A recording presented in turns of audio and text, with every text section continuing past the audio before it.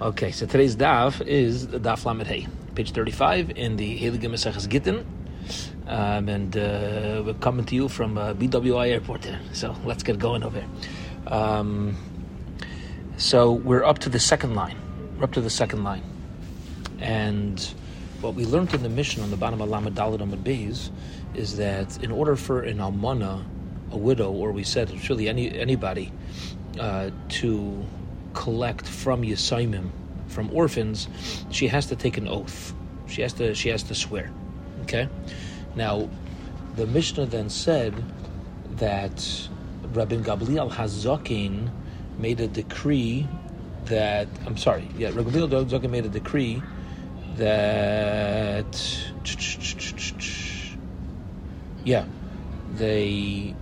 she's not allowed to swear anymore. Okay, so the Mishnah said like this: an almana cannot collect from Yisayimim unless she takes an oath, but then they stopped the oath, and Rabbi Gamliel made a decree that actually she should take an oath for any time she wants to take something from them.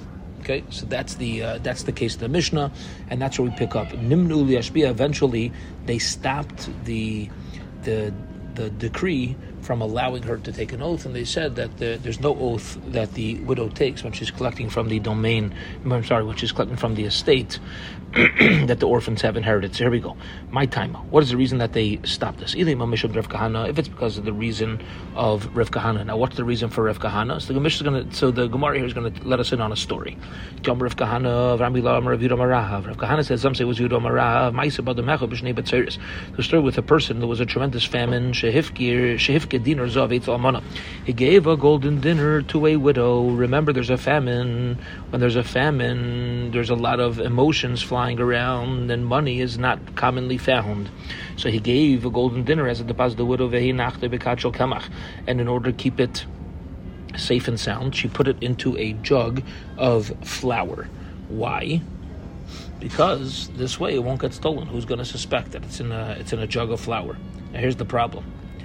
And then afterwards, by mistake, she took the flour and baked bread with it. I'm sorry, not by mistake. She did this on purpose. So she put the gold into the flour, and she purposely baked bread.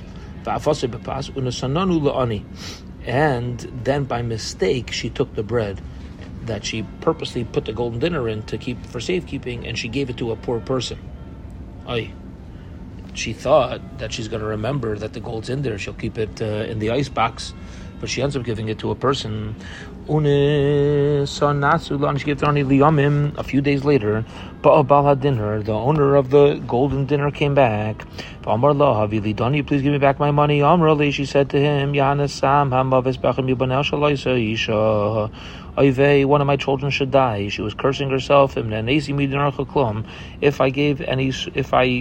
I had any sort of benefit from the money. Okay. In other words, what she's saying is, I didn't mean it. It wasn't, I didn't intend to steal anything over here.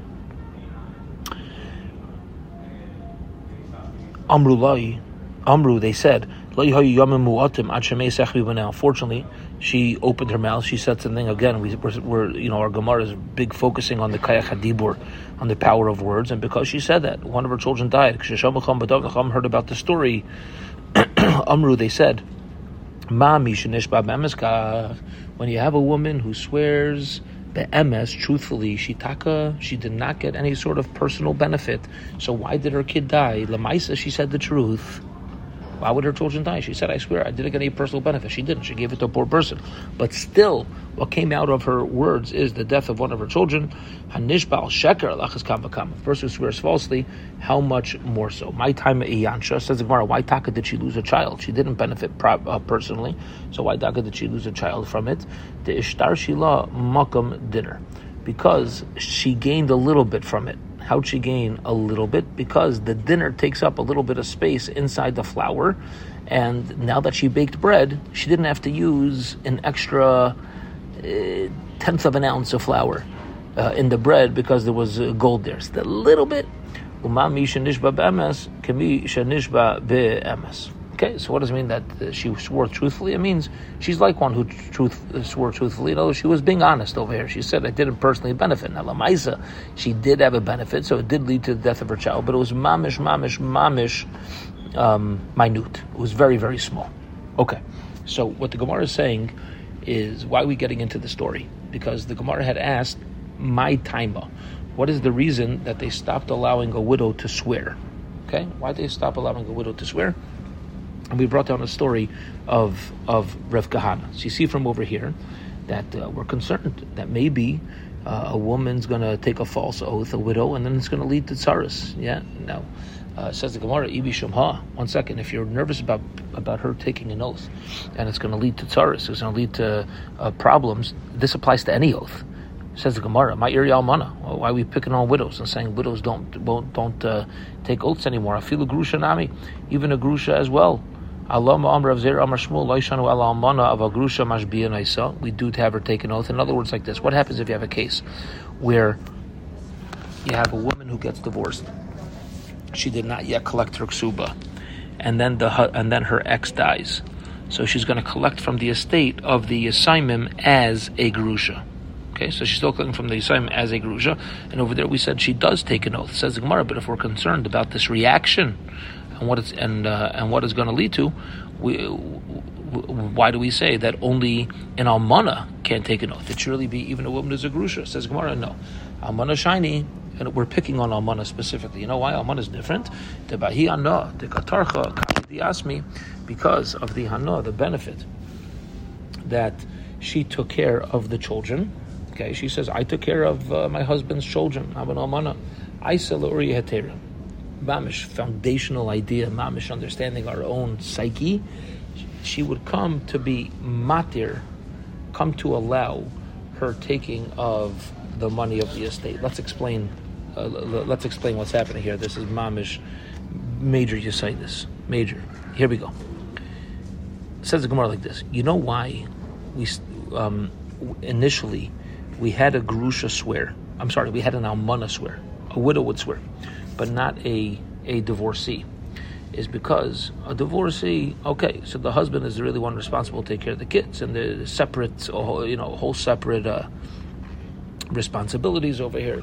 Fine. So she's not going to think that she's obligated to be reimbursed. But by an almana, by a widow, why is she swearing? Why are we making her take an oath? The reason why we're making her take an oath is because we're concerned that maybe she already collected part of her ksuba. So now that you're coming to take from the assignment, from the orphans, you have to take an oath that you didn't collect any money whatsoever, and the husband didn't give her. She has to swear the husband didn't give her any money before he died towards her ksuba. You want to collect the whole ksuba, swear about it. What's the issue? So the Gemara here is saying, mamish, that an almana might show up and think, mamish, emes to herself, I'm owed the whole ksuba. Ah, you were paid? That was payment for taking care of the kids. That wasn't ksuba payment. I was owed that. And very often in our own lives, we have situations like this. It could be at work, right? We could feel that our boss owes us something. So we're entitled to still take a full amount or a full reimbursement. What about the part that's already reimbursed? What about all that? It's kutmir. I deserve all that. Yeah, I worked for it. The person really needs to be self-aware and very honest about where and why the reimbursement or money is coming to them. So the Gemara says the reason why we make a widow take a shvuah specifically is because it's natural for a widow to be meira heter, to say that, and I made my husband to give me money, but I deserve that money separate from the ksuba. So I'm still entitled to ksuba. She mamish convinces herself this is the MS, and therefore by obligating her to take an oath, we could bring her into Bezdin and clarify and clarify everything. Okay. Ultimately, though, the Chachamim did not allow her to make a shvuah anymore. Okay, and again, because that shvuah is going to come to a false oath. She might come now and make a shvuah. So this is what you're going to think. So she should make a shvuah. He said no, because what's going to happen is even if she makes a shvuah, it may not be true. She's going to think to herself that she's owed the ksuba. The truth is not, and we're just setting people up for false oaths. Rebuta says the name of your Barabba. They say this halacha of taking an oath is referring to a bezdin. Have a chutz lebezdin, but outside of bezdin, what's the halacha? Outside of bezdin, mashbiya naisa. We will have her take an oath. It's not true. Varav loy magdi ksuba de armalta, but Rav would not allow a ksuba to be paid based upon a shvua. That's the Gemara kasha. Okay, according to that story, we're going to have a question, Beseder, but we're not really backing out of our statement. Besura masni hachi, in Surah we learned as follows: Ben Ardam, the way that we just learned. Ben Ardam masni hachi Ben Ardam. They taught a little differently. Amar Vidu Mashmur Vidu said name Shmuel. Loishon el bezdin. This Mishnah, which says our Mishnah, which says that we do not allow an almana to make a shvua, is only in bezdin. Avachutz lebezdin, but outside of bezdin, mashbiya naisa. We do have her take an oath. Rav Amar Rav says of hilchutz lebezdin nami in mashbiya naisa. Even outside of bezdin, we do not allow her to take an oath. Rav letamei. Rav is consistent with his own reasoning. The Rav, now how do we know he's consistent? Because elsewhere, Rav paskins, loy magbi ksuba la'armalta. We do not give a widow her ksuba. We don't give her ksuba, which seems to imply like she's not getting a ksuba at all. Says Gemara, what does that mean? Ula adro legvaya. She's not getting a ksuba? What do you mean? She should take an oath and be entitled to her ksuba. So the Gemara says, "B'shnei de Rav kili nidrei." In Rav's times, in his years, people weren't careful about what came out of their mouths. Reminds us a little bit of what's going on nowadays, right? But there was unique to vows, and people weren't so careful about taking false vows, and therefore vows didn't hold the same weight in which they are meant to in the Torah. Bottom line is, since people didn't take vows seriously, even if they would take a vow, even if she would take an oath, that's not enough of a raya, that's not enough of a proof that she's entitled to the money. It's not a raya. There's no proof. I took an oath. All right, but we're living in an era where people don't care. People don't care about oaths. They don't stand behind it, right? It's like nowadays, I don't know specifically with oaths, but people, politicians or whatever, people are caught lying. They're like, no, I lied, yeah, weiter, like move on, like it's really not. So words don't take the same weight in the Torah. We're meant to fashtei, we're meant to understand the weight which words carry. Words mamish create. Words create marriages. Words create obligations. Words create worlds. Words create people. We've been learning through this mamish, through our kishkas, the power, the kayach hadibah, the power of words. But lamais, if you're living in an era where words don't matter to people, so then everything is loose. Everything loses meaning. Everything loses power. I took an oath. Shkayach, you don't know what an oath is. You don't know how to define it. You don't know you don't even know what power an oath has, and therefore, since you don't have the power it has, it's not going to have that power. Okay. Bottom line is, no oath, because we're not going to follow what they're swearing anyway. Hahi itza. I'm sorry. Hahi. There was a woman, the Asai, that came l'kamed Rav Huna, in front of Rav Huna. Omar la. Rav Huna said, Ma evelach. Okay, Rebbetzin, what can I do for you? The Rav le magbi ksuba l'armalta. See, here's the problem. He says to her, Rav does not allow a widow to collect ksubas. Yeah. So I know you're coming to Bezin to collect your ksuba. The problem is, Amrle, she says, well, midi hu taima eladoma kitna mine miksuvasi. Yeah, he says the only reason why you're not going to allow me to take my ksuba is because you're concerned that maybe I already collected my ksuba. Let me tell you something. Chai Hashem tzivakos. The same way the Rebbeinu Shalom lives, imnanesi miksuvasi klum. I've never, ever, ever, ever gained any sort of benefit from my ksuba. Amar lo. So he said to her, Gewalt, Moide Rav b'koifetzes. Yeah, Rav will agree that if a woman is kaifetz means to crouch and jump, spring forward. Rav will agree that if a woman, even though we're not going to call her to Bezdin, take an oath, if a woman does show up to Bezdin and brings a powerful oath by herself, then we're going to stand behind that oath, and she will be allowed to collect her ksuba. Okay? Another story. There was a woman that saw the Rabba Bar Ravuna. There was a woman who came from Rabba Bar Ravuna. Amar Allah, he said to her, "My Avadlach, what should I do? I can't have you swear to take a ksuva. The Rav like Mavik Ksuva Salar Malta." Rav stopped allowing that. Abba Mari like Mavik Ksuva Lar Malta. And Abba Mari, my father, my master. So this was Rabba Bar Ravuna. So Rabba was saying about Ravuna. Also, he stood behind that psak. Amar Le, she said, "Havli mizaynei." Okay, if you're not going to allow me to collect from the ksuba, at least give me money so it'll cover my mizaynes. I lost the place. I'm sorry. Yeah, havle mizaynei. Now mizaynei is separate from the ksuba. Okay, what this means is, even with separate from collecting the ksuba, it says in the ksuba that a husband's going to support his wife as long as she remains living in his house. Remember, we went through this in ksubas. So as long as you live in the house, you're obligated to mezainis, and that's separate from the ksuba payment. So if you're not going to give me a ksuba, give me the mezainis. Give me money to support myself. Amar Allah, mezainis nami laslach. You don't get mezainis either. Dam Rav Yudah Amar Shmuel, hatoivas ksuvas bebezdin. A woman whose teveya claims her ksuba in bezdin, ein la mezainis. We do not give her mezainis. Now, let's pause for a minute.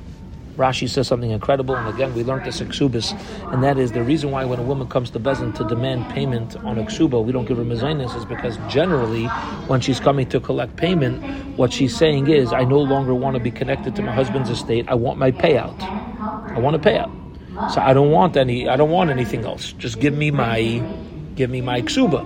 So if that's going to be the halacha, that any woman who demands mezainis, who demands a ksuba in bezdin, no longer gets mezainis, well, that's what you're doing, so we can't give you mezainis either. So Amr Lei, she said to him, achfua lekorsei, break his chair, kivetrei avdali, because he's hurting me in two ways. He hurt me with the ksuba, and he hurt me with the mezainis. She's saying, I'm a stuck widow. What am I supposed to do now? Hafchua lekorsei, they turned over his chair, v'tartzua, and then they put it back in place. Now, why'd they do this?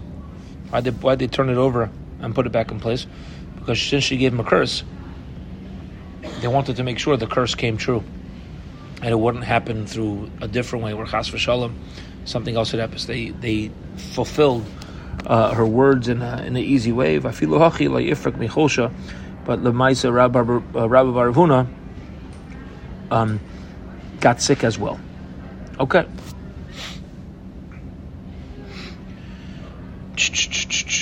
Weiter. Here we go. Amar le Rav Yehuda. Now, so that's the we had a few stories there. Now we're going to get into halacha.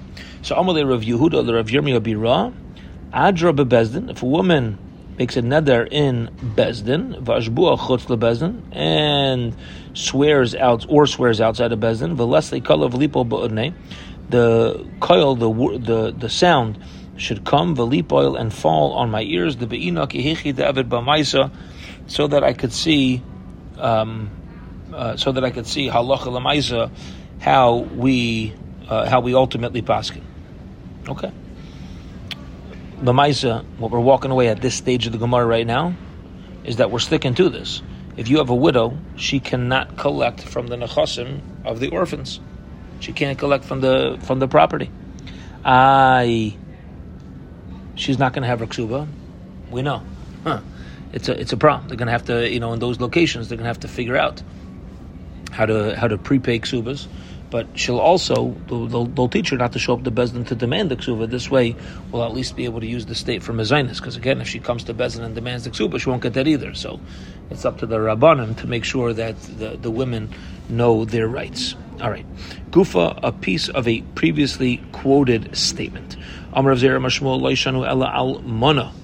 We said before that only in Almana we don't allow her to take an oath, but by a grusha she will swear and she could collect her ksuba. Says the Gemara, grusha da'adra loy, but a grusha who makes a neder now is not allowed to collect her ksuba. But they sent from Eretz Yisrael, Ech Plunisa Bas Pliny, Kibilas Gita Min Yada Da'acha Bar Hidya, Demisbar Gaya Mori. There was this lady who was the daughter of this fellow who got a get from Achna ben Hidya, the Miskere Ayamari, who's also called Ayamari. This guy Acha was also known as Ayamari. The Nadras, and she made a neder v'asras perisha ba'ilam Allah, and she said, if I collect it, I'm going to be usher to take usher to taste all the fruits of the world. So like and I'm telling you right now, I never got a thing from my ksuba except for a single glufkara, except for a single garment. The Sefer Tehillim Echad, and also I got one Sefer Tehillim, the Sefer Eiv, and a Sefer Eiv, Umemsheles Biluim, and Mishlei Biluim, which is worn out. Okay, so she's saying anything of value that she received, top of Amud Beis, Vishamnum B'chamisha Mana, and they evaluated that everything she received was worth Chamisha Mana, was worth 5 mana. When she comes in front of you, Higbua es ashar, give her the rest. What do you see from here? That a woman who's divorced is allowed to collect her ksuba by making a neder. Now over here, this is incredible. Listen to what happened. She didn't take an oath about what she received. What she did was she made a prohibitive vow on herself, is claiming that she only received specific amount. But Lamaisi, you see that a gerusha, a woman who's divorced, is allowed to collect her ksuba through a neder. Ravashi, hahu get yivam. You have to understand that story. That was a get of a yavam. This woman was a yavama, and therefore, if they would have done yibum with the brother, she's going to become mamish, his wife. And if they don't do yibum, so then she's allowed to collect her ksuba from the original husband's property. So, what was our story? What happened over here? This guy Acha, who's also called Ayamari, all right. So he was a yavam, and he gave a get to his wife. He gave a get to his yavama instead of doing yibum. Now, if you give a get to a yavama instead of doing yibum, the halacha is once you do that, there's exeres chachamim that nobody is allowed to do yibum anymore. Rather, there's chalitza, and she could collect her ksuba. So that was the circumstances surrounding that specific get. It wasn't a standard get from a marriage. It was a get given from a yavam to a yavama, and she's collecting the get as an almana because she's not a divorcee. She's a widow, and again, you see from over here, she's allowed to make in such a circumstance, you're allowed to make another. Okay, beautiful. 2 dots. Hiskin Rabbi Gamliel made a decree that a woman should make a neder instead of a shvuah. Rav Huna says, this is only true if there was erisin without nesuah. I'm sorry, I made a mistake. I'm sorry. Not that it was erisin without nesuah. Says Rav Huna like this. This that we allow her to take a neder instead of a shvuah, that's only if she is still a widow. She didn't remarry. She didn't marry anybody else. Avol nises, if she remarried somebody else, then then she cannot make a neder to collect her ksuba. Says the Gemara, why not? Nises my time. She's still entitled to ksuba even if she remarries. My time. What's the reason why she can't? The for labal. Yeah, is it? It's because the a vow is not going to help her. Why wouldn't it help her? Because even if she makes a vow prohibiting something on herself, her second husband could remove the vow, so it's not a permanent vow. Well, kiloi nisis nami. So even if she doesn't remarry, when she does remarry, every time later on, she remarries a guy, the husband could say, "Well, I'm removing the vow that you took upon yourself to never eat strawberries." Says the Gemara, no, your husband can't do that. You can't do that. Says the Gemara, well, maybe we shouldn't listen to a vow once she remarries, because you can remove it by going to a chacham. So the Gemara says, well, you can do that always, and also you have to give specifics about your neder in order for it to removed. Hence, when a woman tells the chacham that she made a neder in order to be able to keep her ksuba, so the chacham is not going to allow her to remove that neder. Rav Nachman says, you should know afilu nises. Even if she remarried another guy, she could take a neder and collect her ksuba from the original husband. Says the Gemara, nises vaday me'efilabal. Why could she collect if she's married? At the time, if she's married and she makes the vow, the second husband certainly could nullify the vow. So why would we rely on that as a proof? The madrin and rabim. There are certain vows that a husband is not allowed to remove. One of the settings that a husband is not allowed to remove his wife's vow is if it's done publicly, the rabim. And since she did it publicly, the husband cannot remove the vow. Hence, it's a valid neder, it's a valid vow, and she would be entitled to collect her ksuba. Meisvei, they asked the challenging question. We said if she remarries, she could collect her ksuba. If she makes a neder, it seems to imply any neder she makes after she remarries is going to work for her. Gemara says, the only time a neder works, right, without Rabim, without the public, is if she took a vow before her second marriage. Then any vows that she comes into the second marriage with, the second husband cannot nullify it. It's a standing vow, and therefore we're going to believe her, we're going to listen to her, and allow it to collect the ksuba. Says the Gemara, but we learned in the Braisa, nises, once she remarries, nederes v'gayv ksuba, so she's allowed to take a neder and collect from her ksuba. So you see that she could. You see that we're dealing with a case where she took a neder after she remarried. Says the Gemara, you're right. Okay, you're right. That's not going to be a proof, but rather tanohi. It's actually this halacha is actually a machlokes tanoim. What's the machlokes tanoim? Again, whether or not somebody who takes a vow, a widow who takes a vow to collect from the estate of the orphans, whether or not that is going to be a vow that we follow to allow her to collect the ksuba, even though she's remarried. Why? So let's get into this. Dikalaman the Amar, there's an opinion. Neder shehuder barabim. Any neder, any vow that's made publicly, yesh lei hafara. Even if it's done publicly in front of 10 people, you could be mefer. That's one approach. So doing it publicly is not going to help her give a standing neder. There's another opinion who says that it's not capable of being removed. Therefore, like this, Rav Huna is going to hold that you could remove a neder done in front of 10 people.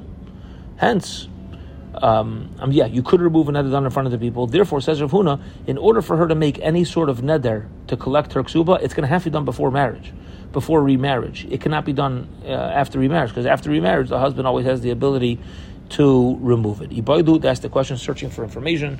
Tzarech lefarit es haneder, einai tzarech. In general, when somebody wants a neder to be removed, do you have to tell the chacham the specifics of the neder? Now, the specifics is not only what you said, but also the whole story surrounding the actual vows.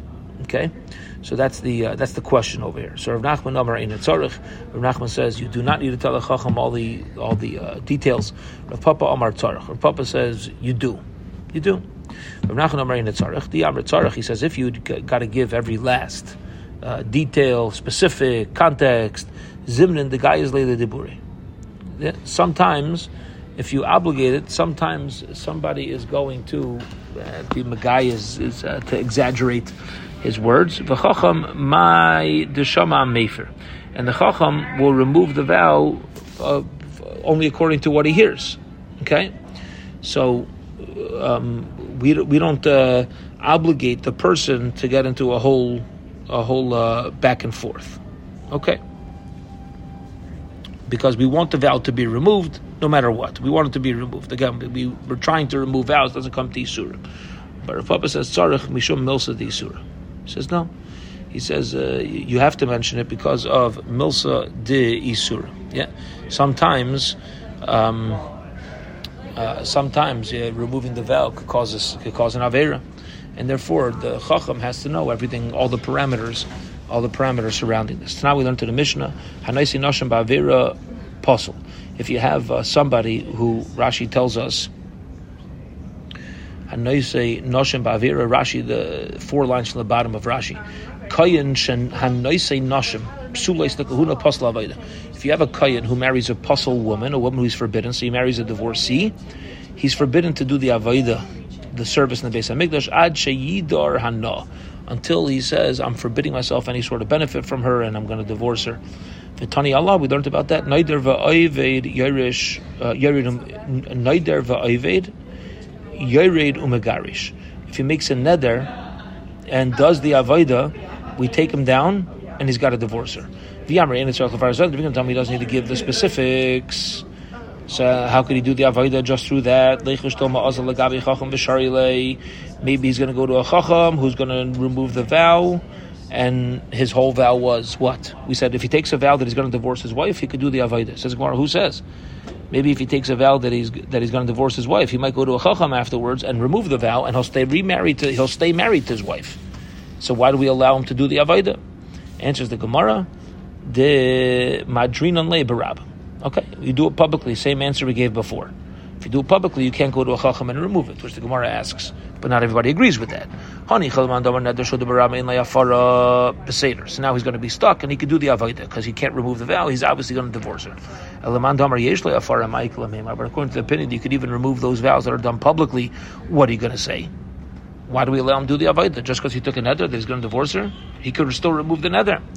Says the Gemara, the madrinan lay al das rabim. What happened was he made a vow. What we do is we have him make a vow al das rabim, with the dependent on the das of the rabbim. Now, what does that help us? There's Gevalt. Listen to this. This is mamish precious. Yeah, you say I'm making a neder that can only be nullified with other people's agreement. The Amar says, the halacha is, even if somebody holds that, you take a public vow, you could remove it still. If it's al das rabbim, mainly afara, you can't remove it because you need everybody who is there in the rabbim to agree to nullify it, and you're not going to get that.